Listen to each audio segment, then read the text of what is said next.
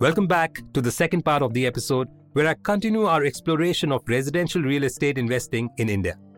In the first part, experts Tarun Jain and Mayank Agarwal shared valuable insights into factors influencing real estate investments, effective financial budgeting, and considerations when choosing between under construction and ready-to-move properties.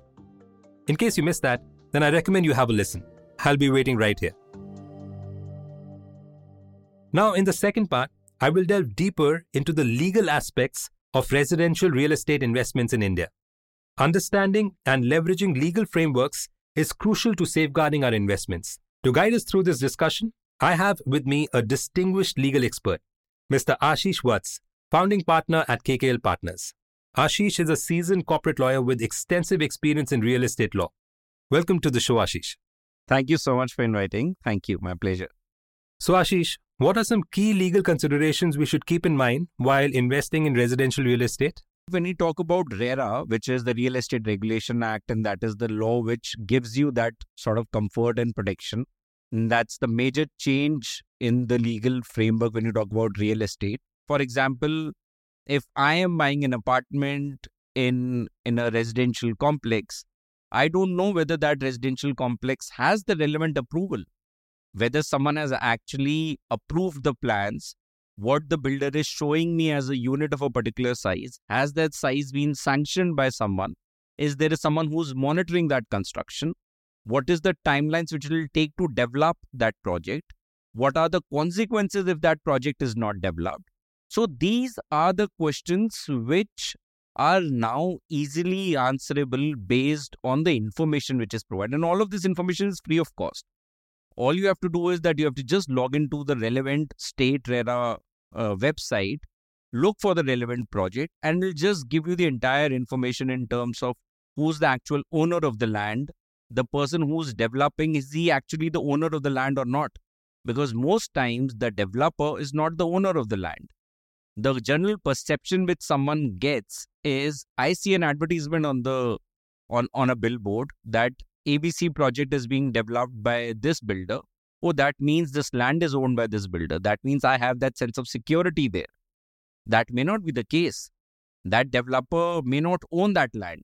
Maybe that developer has a very small share in the entire built-up area.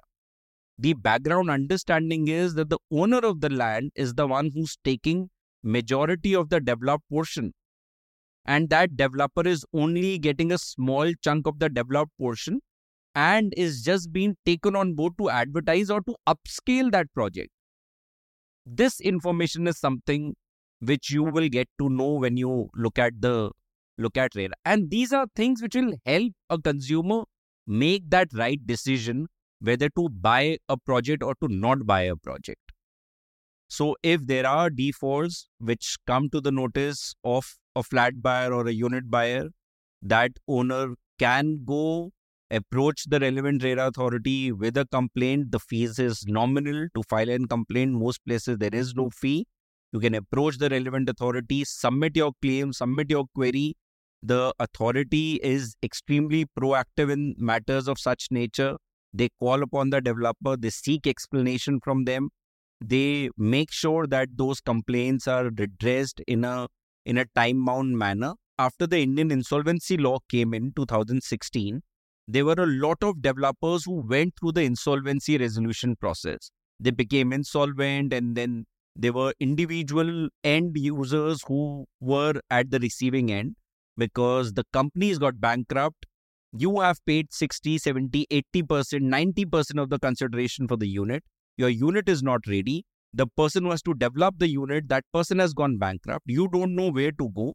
So all of these people started running from pillar to post, and then Supreme Court had to intervene and then set the process in place as to how the entire IBC will work, how the developer would work. What has happened, the way all of this has happened is that it has helped in RERA becoming more proactive, because they know that this is the extent to which this issue can go. That if we do not address one consumer dispute with the developer right now, this can actually escalate to the extent of the developer being bankrupt. So if a consumer is coming and telling me that I have paid the money, but my unit is not completed, I have not been handed over the constructed portion of my property, or the developer is charging me more than what was committed, or has not delivered to the promises, or what the unit provided or the agreement which it provided for certain specifications, the unit is not meeting those specifications, they know that if this issue is not resolved now, there can be 10, 15, 20, hundreds of people who can have similar issues, because then the developer would feel that the regulator is not taking an action and he will get a free hand to actually go ahead and do it, which is why the regulator has now become more proactive in terms of taking steps and resolving that issue at that very stage. So this is the sort of protection which the consumer gets to a large extent. Thank you, Ashish. Also, can you explain the nuances of doing due diligence in residential real estate transactions? Every contract is based on the needs and requirement of that transaction. And my advice would be, have an expert. Let that expert understand your requirement of what you are buying, understand where you are buying it, who's the seller, to what extent you can take a leap of faith, to what extent you need to have certain provisions which are extremely critical to bind the other person to deliver.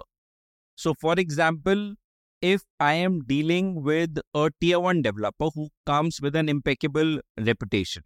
Okay, for example, everyone knows, I am happy to put on record, DLF. Why is it that DLF properties are usually sold at a premium in comparison to other properties? The reason for that is that DLF has consistently delivered a sense of trust and comfort. Now, if my client is buying a DLF property, I can say, okay, fine, if there is a title issue, you should not be worried about title as such, because they would have done a diligence. Also, a standard indemnity from DLF that the title is clear and free of encumbrance is sufficient for you to rely upon. Vis-a-vis a new developer where something of this is not done, I would suggest, okay, why don't you go ahead and look at the documents? Why don't you ask someone to look at what is provided?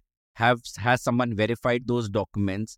Make sure that the agreement clearly defines in sufficient detail what is your risk and liability, what is your responsibility, what is the responsibility of the other side.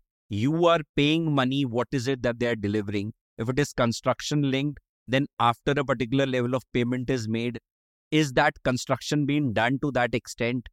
Is the development being a collective development or a specific development? For example, I go and buy an apartment. I'm not buying that apartment just for that apartment. I'm buying that apartment for all the things which come with it. There's a basement parking, there's a covered parking, I have a garden area for my kids to play, I have a swimming area, I have a gym, I have a common club. I have all of these facilities available to myself. The area is secured, etc. Now, these are all the factors which I'm looking at when I am buying a property. Now, if my developer develops the property and hands over the unit to me the way I wanted it, it comes with all of those internal specifications, the best of interiors done, everything. But this external development is not done. I am not satisfied as a consumer. So from that perspective, till that time, my agreement does not clearly provide as to how is it that I can go back to my developer to make sure that those rights are enforceable. Those cannot be enforced, which is why it is very important that you write your agreement well. And in terms of, from an individual's perspective, do not consider an agreement as a technical document which you cannot understand. The best way to understand law is to apply common sense. At the end of the day, if you and me, we want to do business together, put down every single thing which you want to do. What you want me to do, what I want you to do. Exchange of consideration, delivery terms, what needs to be provided, when it needs to be provided, if there's a delay, what needs to be done. Just put all of these things together. Once you have everything which you think it's there, then approach an expert and ask that expert that put it in a legal form to make sure all of my concerns are addressed in that document. And that is how you would be satisfied that what you need is what is recorded in the agreement. And title diligence includes going through the property documents which are maintained with the sub-registrar. Now, if you look at how the entire land documentation is done, it is done based on various states. Each state has its own way of writing their land records. Similarly, the land records are specific technical documents which are prepared by people who have that expertise in that area. A patwari or a tehsildar is someone who would write that land. Usually a revenue record is called a jamabandi, which would record the fact that A, let's say, inherited the property. A, son of B, has this much portion of land. And then when you sell that land, it is recorded in the form of a mutation. And in case there is a division, that division is recorded. In case someone dies and there is a will, that will is recorded in that land document. So if you look at title diligence, you need someone to look at the sub-registrar office and pull out all of these documents to understand how the title has flown. Secondly, the registrar helps you ascertain whether there is any mortgage on the land or not. The strict no-no for any real estate transaction is do not buy a property if there is an existing charge on that property. Provided you have been made aware of that existing charge and your sale consideration is being utilized to satisfy that charge. Basically, you taking over someone else's loan is understandable, but you need to make sure that there are no hidden charges or encumbrance created on the land. Now, revenue record is something which actually records this fact. There is a mortgage in two ways. There can be equitable mortgage or registered mortgage. Now, people, if you look at it, people would say, oh, I can see the original sale deed of my seller, which means if he has the original documents, then that means the title is clear. It may not be the case. He could have gone to the sub-registrar office, got a registered mortgage done, and then there would be an entry in the sub-registrar's office confirming the fact that the seller has actually taken a loan against a registered mortgage, which is recorded there. Now, if basis that original sale deed, I go ahead and I purchase the property, I become the owner of the property, and when I go to the sub-registrar office to actually get it registered in my name, it will come out that there's an existing mortgage which now becomes my liability to discharge. So, which is why it becomes extremely important to do this title search, look at the revenue records, look at the government records to see how the title has flown from one person to another. Then title diligence also includes, has the property tax been paid? If you're buying an apartment in a society, are there any outstanding common area maintenance charges? There are parking charges, there are electricity charges, there are water charges. Have these been paid, not paid, discharged? Is there a situation where the connection has been cancelled because of non-payment?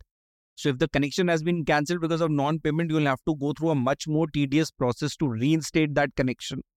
Then that it also sort of earmarks that property in the records of the relevant regulator that the occupant of this property did not pay our charges previously. So it's a red flag which you need to make sure. Then when you talk about diligence, title diligence, other than title diligence, the diligence also includes, have you seen the locality of where the property is situated? For example, some people who may believe in Vastu, they may want to make sure that the property is located as the entry in a particular manner. Let's say there could be a cremation ground near the property. Someone's parent may disagree to the child buying that property. So there are various factors. There are emotional reasons. There are psychological reasons. There's a feel-good factor. Oh, I entered the property, but I did not get the feel of buying it. So these are things which are part of the diligence. I don't want to, just because the property comes with a clean title, but I don't get the feel-good factor of coming back home. The house does not give me that feel. I should not be buying that property. There should not be a FOMO, as people say, oh, everyone is buying a property, so let me also buy the property before the property goes out. So that is something which needs to be kept in mind, and that is what is a complete diligence? Thank you, Ashish. What you've shared is pure gold and extremely insightful.